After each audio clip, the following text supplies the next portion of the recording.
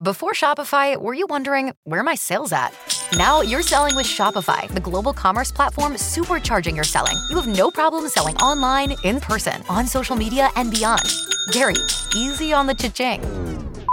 Oh, sorry, but my Shopify sales are through the roof. Start selling with Shopify today and discover how millions of businesses around the world use Shopify to ignite their selling. Sign up for a $1 per month trial period at shopify.com/listen. Shopify.com/listen. Blog Talk Radio.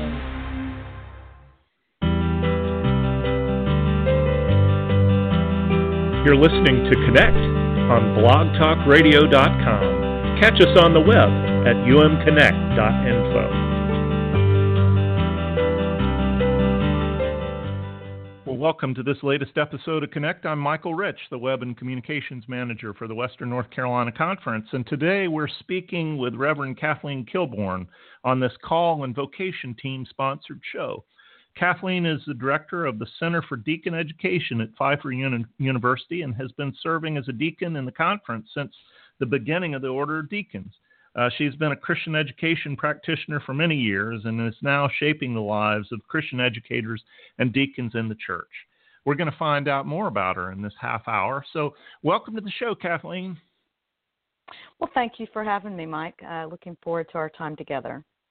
Yeah, so knowing that 30 minutes goes real quickly on this show, we're just going to start out with a few questions. So for everyone who doesn't know Kathleen Kilbourne, and you have been doing your work with Pfeiffer and other places for a while, but there are folks that still don't know who you are. Give us a little background. Where are you from? Where did you grow up? You know, the basics of how it all started. Well, believe it or not, I am part of a little-known group called Native Floridians.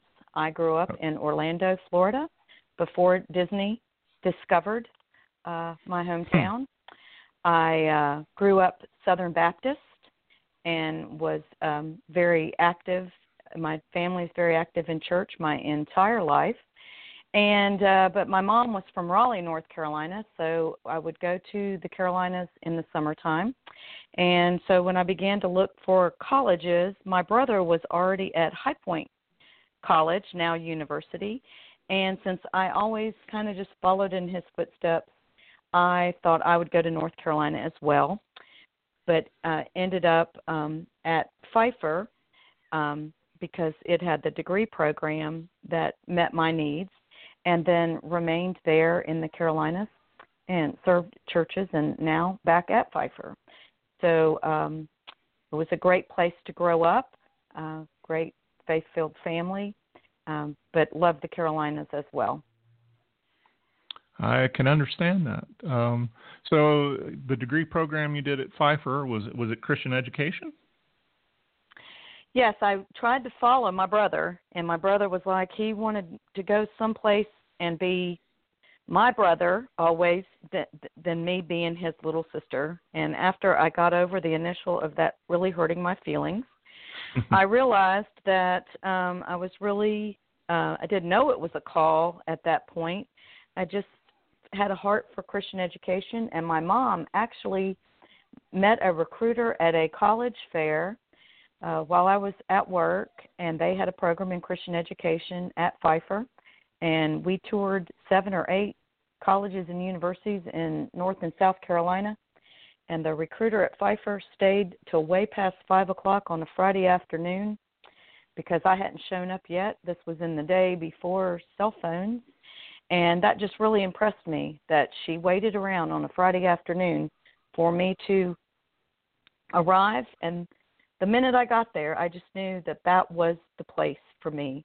And it was a fabulous 4 years. It really is, I guess, really kind of part of my call story, but it was interesting as people told me that, well, being a Baptist going to a Methodist school, that no Baptist church would ever hire me with a Methodist education, and that no Methodist church would ever hire a Baptist.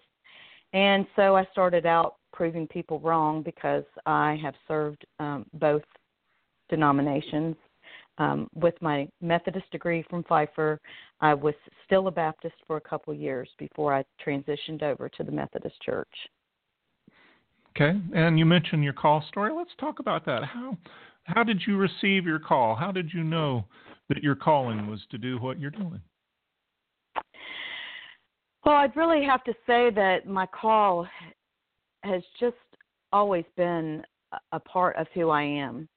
From my earliest memories, I can't even remember a time that church was not a central part of our family. My parents were at church every time the door opened. In fact, it wasn't until I was an adult that really I realized that my mom truly was a Christian educator. She majored in recreation, but she met my dad. She was working as the youth director at a church in Greensboro where she went to college. And she would have probably pursued that, except she lived in a time and in a generation where the wife stayed at home and raised the family. So my mom was the ultimate volunteer and modeled that out. And my dad did too. He was there. He'd come from work and eat cold Wednesday night suppers. And my church was really the place where people encouraged me and believed in me and gave me opportunities to be in leadership. My family moved to a suburb of Orlando when I was 6 years old, so I didn't go to school with anybody I went to church with. So my faith community and my school community were two really defined groups, and how I was treated, how I was included, how I was accepted was starkly different both places.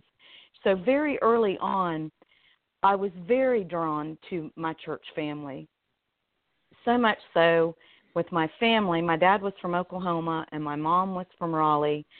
So I didn't have extended family around that I called all of my parents' friends aunt and uncle.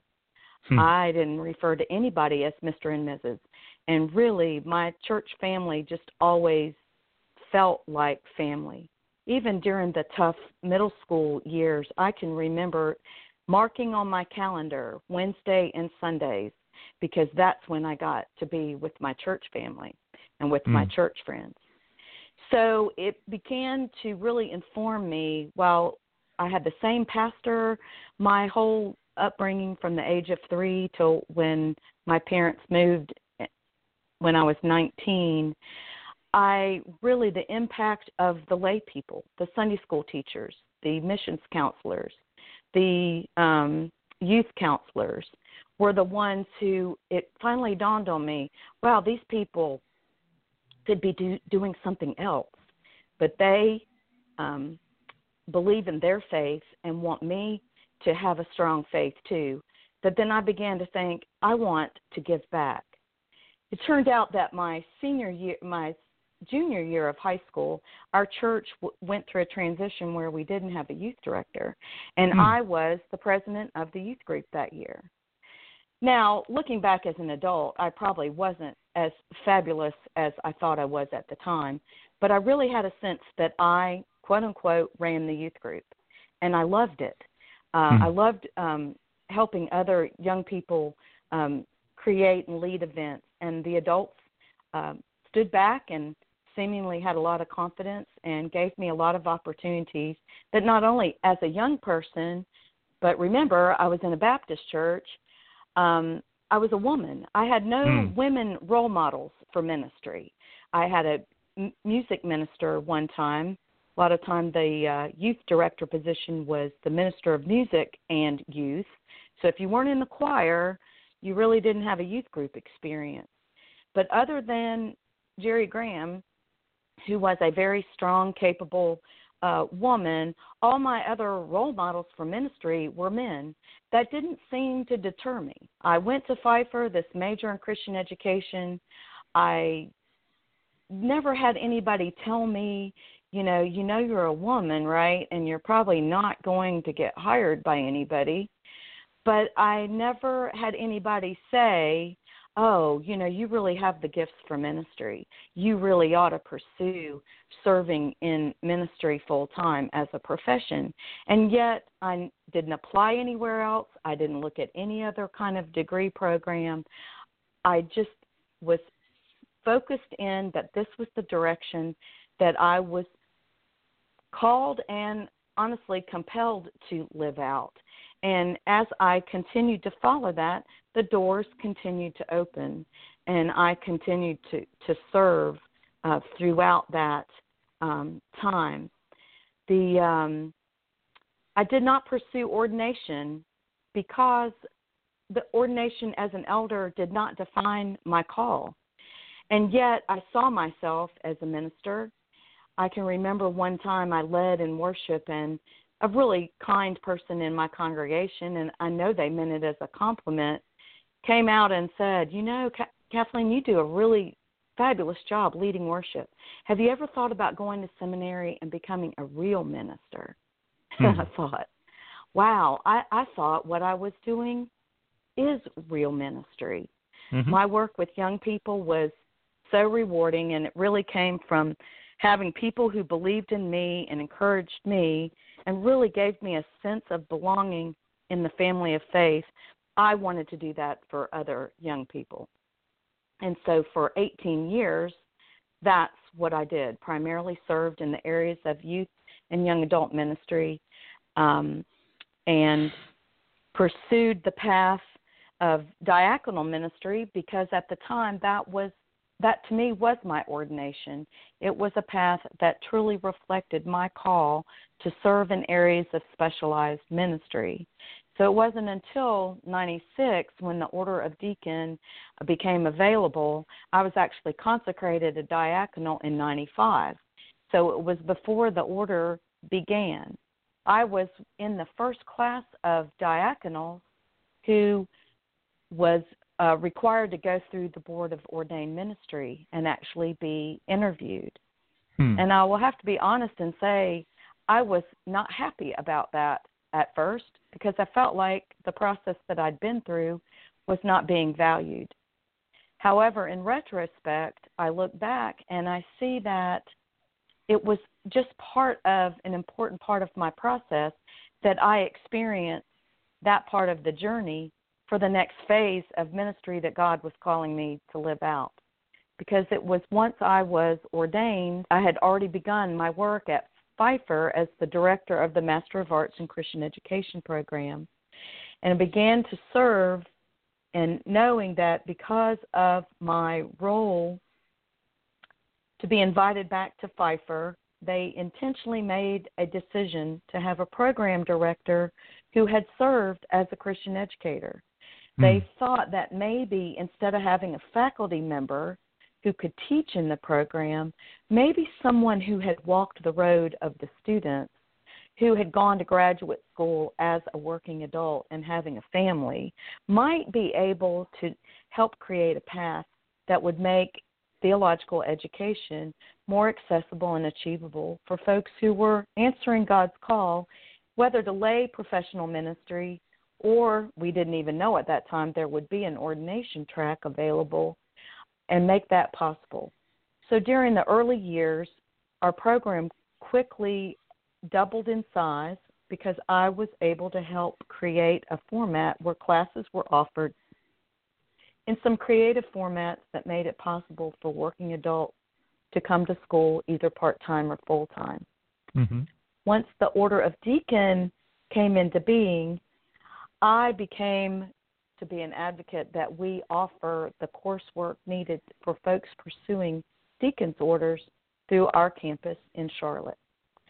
Now, this was an 8.5-year process of seminary after seminary telling us no for a variety of reasons.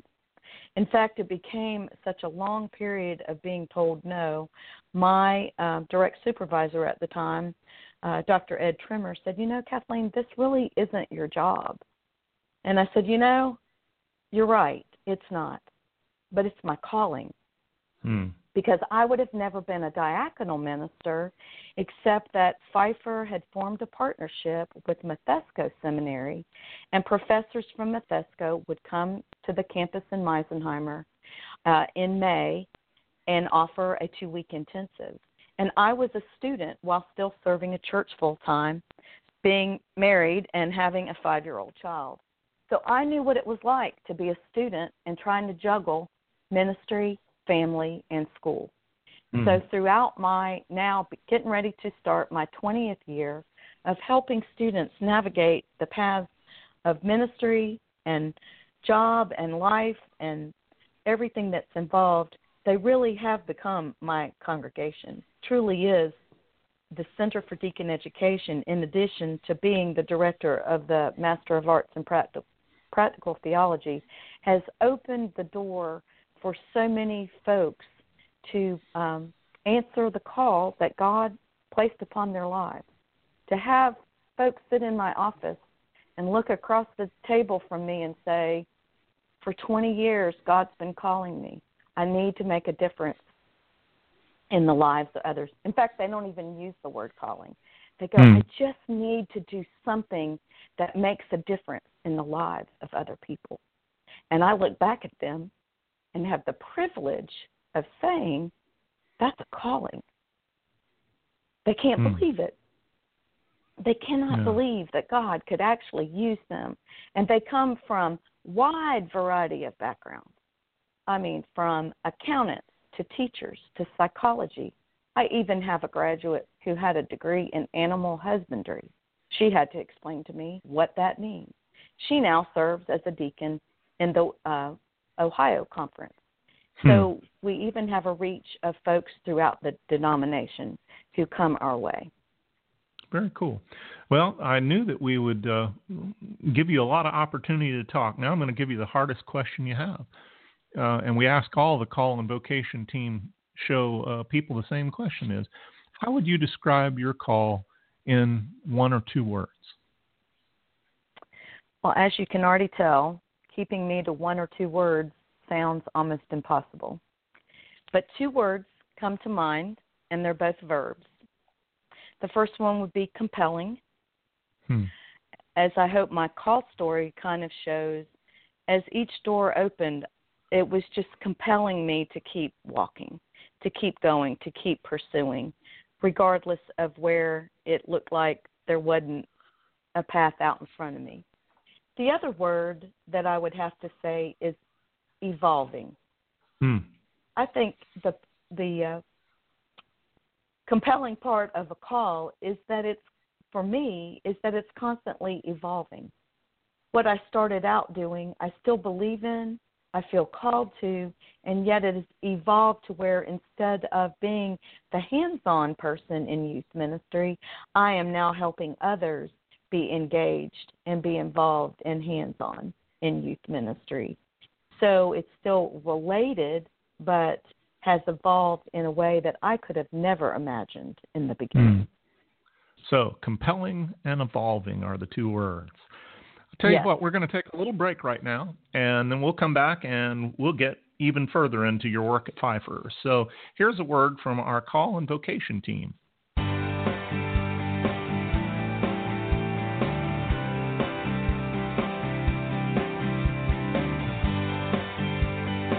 Hello, I'm Jim Parsons, the chair of the Call and Vocation team for the Western North Carolina Conference. We are thrilled to partner with UM Connect to bring you some unique conversations in 2016. Our team is focused on cultivating a culture of call within our conference. For more about our work, please visit us at isgodcallingme.org. The United Methodist Foundation of Western North Carolina is a ministry of the church for the church, whose mission is to build the church for generations to come. We fulfill this vision by investing in people, as well as helping churches and related institutions invest the financial resources that God has given to them. My name is David Snipes, and we look forward to the day when you give your United Methodist Foundation a call. And you can find out more about the United Methodist Foundation of Western North Carolina at the sponsor page on our show's website, which is umconnect.info. And so we're back with Kathleen Kilbourne, and we've talked about your call. We got those last 2 words. And so let's talk about your role at Pfeiffer. You've been there since 1997. Talk about the changes since the beginning at Pfeiffer. I know that you had a number of job titles, you've taken on a number of roles, but tell us how that work has changed over the last, 19 years? Can you imagine that? I know. I have been at Pfeiffer longer now than I served local churches, which doesn't really seem possible, but it has. And I think part of how that has happened is that it continues to evolve and to change and different needs.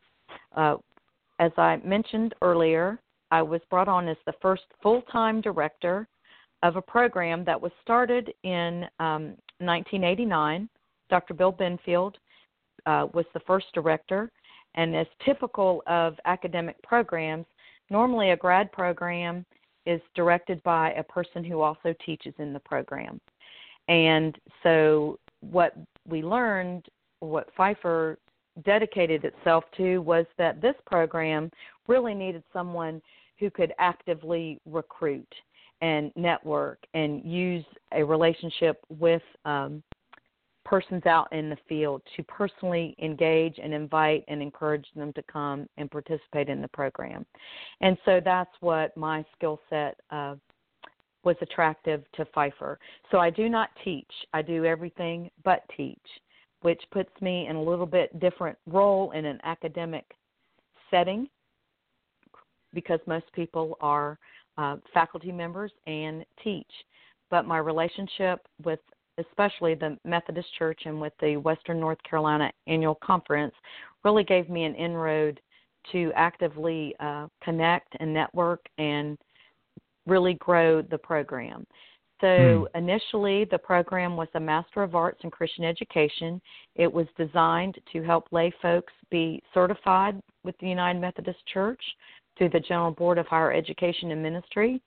So we had a couple of tracks, but it was mainly to help prepare folks to serve in age-level ministries within the church.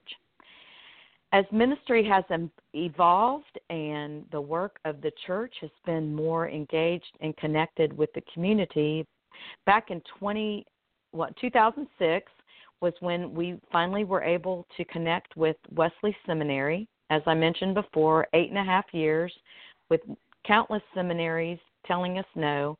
We finally connected with Wesley Seminary, who has a similar mission to Pfeiffer, is in preparing folks to serve in church and in the community.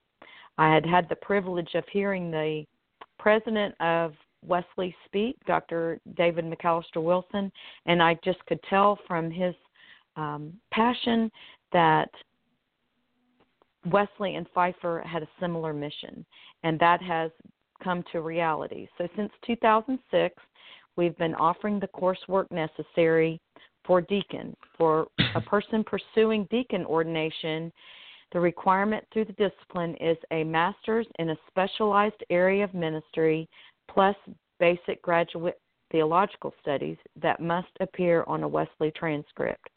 So that fits perfect with the Master of Arts in Christian Education program at Pfeiffer, as well as some folks come who already have a master's degree, say in counseling or social work or psychology or higher education, other areas that can be matched in connecting the ministry of the church and the world.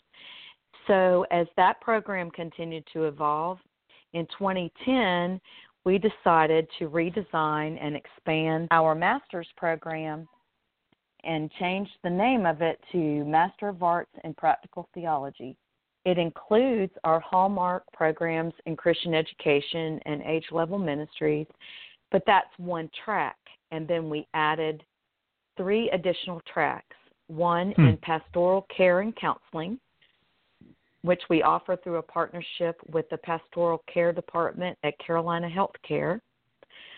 Another track in mission evangelism, which incorporates many of the courses that are required for deacon ordination. And then lastly, through the work of our Masters in Business Administration and our Masters in Organizational Leadership, we offer a church administration track. So it offers folks the umbrella program of the Master of Arts in Practical Theology with a core curriculum that has a strong biblical and theological foundation. Then folks choose one of these 4 tracks: age-level ministries, pastoral care and counseling, mission evangelism, or church administration. Then even with each one of those tracks, there are a couple of elective spaces that allow students to then take courses from the other tracks to even more completely round out their education in more areas of ministry. This has really evolved from the Order of Deacon in our desire to connect the church with the world and really take the church out to the world. And as my friend Chris Hughes likes to say, build a bridge where there's traffic going both directions, from the church to the world and from the world back to the church, and that it's not a one-way street either direction. So it really opens up a lot of pathways that, while we could have still offered those through the Master of Arts in Christian Education, it was harder for folks to see how their calling to a specialized area of ministry could be embraced through what they typically saw as something you did within the 4 walls of the church. Okay. Now, how long would it take a typical student to get that degree? And I realize there's no such thing as a typical student. They come from all walks of life, but your average student to go through that process, how long does it take? The Master of Arts in Practical Theology is a 42-hour program, okay. And as with the other graduate programs at Pfeiffer, 6 hours is considered full-time for a working adult at the graduate level. Mm-hmm. So if you took 6 hours a term, 7 terms, typically about 2.5 years.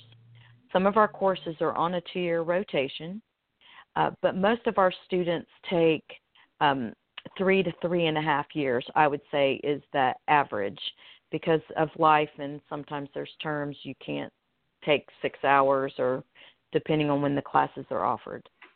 One of the unique things our program does offer, that if a student wants to pursue a master's degree and the courses in Deacon Education, while everything is on a 2-year rotation, we allow you to transfer in 15 hours of the coursework for Deacon into the degree. So you can actually complete all your educational requirements in a total of 54 hours.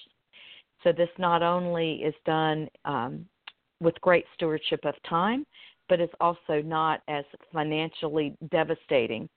As for so many folks, as you can imagine, this is a second career for them, and they have mortgages and other responsibilities, as well as maybe still carrying debt from their undergrad degree, and they are very intentional about not running up a lot of debt. So this makes it achievable, affordable, and accessible with our formats of having classes meet once a week and in a 3-weekend format, as well as a few classes available online. Okay.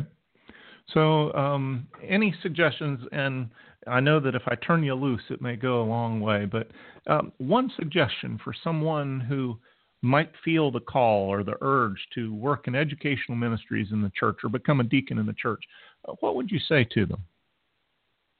I would encourage them to dip their toe in the water and come and take one class. One class. All of our courses are fully accredited.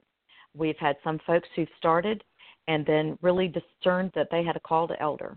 Well, they could transfer their work and do that. Another path that's an easier way in that I haven't mentioned is professional certification through the United Methodist Church and the Presbyterian Church. You can be professionally certified with taking 5 courses. And what a lot of folks do is they will start off with that track. There is a stipend from the General Board of Higher Education and Ministry that pays about 1/3 of the tuition. That's also a great incentive. They take these 5 courses because they are for graduate credit. they then go, well, I'm almost halfway through a master's degree. I might as well continue.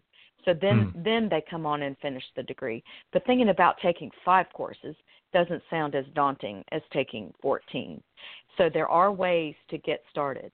But I do encourage folks to come and take one course because it is so hands-on and so personally gratifying that even folks who do that still see it as a valuable experience, even if they don't decide to stay and finish a degree. Some institutions do require that you take a minimum number of hours once you enroll. Pfeiffer does not. We will allow you to take 1 course, 2 courses, as many courses as you'd like. And once you start our program, you have up to 7 years to complete it. So you do have time, if you have to take some breaks, that you can do that as well. Oh, that's excellent news. Well, we're basically running out of time, but like I do with all my guests, I give them the last word. And so, what would you say to folks listening to the show, knowing that they can listen to it any time they want and as many times as they want? What's your last word for folks hearing your show? I encourage them just to give me a call. I am happy to talk to anyone, whether they end up being my student or not. No, the only bad question is an unasked question. And I really do see this as my calling. It's not just a job for me. And I will answer you by email. My phone numbers are on the website and any of the information that's out.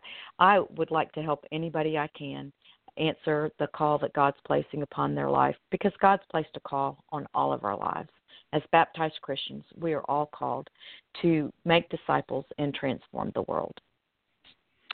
No doubt about it. Well, thanks for giving your time this morning, and I know that you got other things to do, but I appreciate your giving us this time this morning. Well, thank you for asking. It's been a joy. Thank you. Yeah. And thanks, everyone, for listening to us on blogtalkradio.com. It's going to be available as a podcast there at the show's website, umconnect.info, and we're on iTunes as well. And we're going to be back next week connecting United Methodists and their stories. Thanks to our sponsors, the Western North Carolina Conference and the United Methodist Foundation of Western North Carolina. You can find out more about them on the sponsors section of the website, umconnect.info. I'm Michael Rich, and you've been listening to Connect.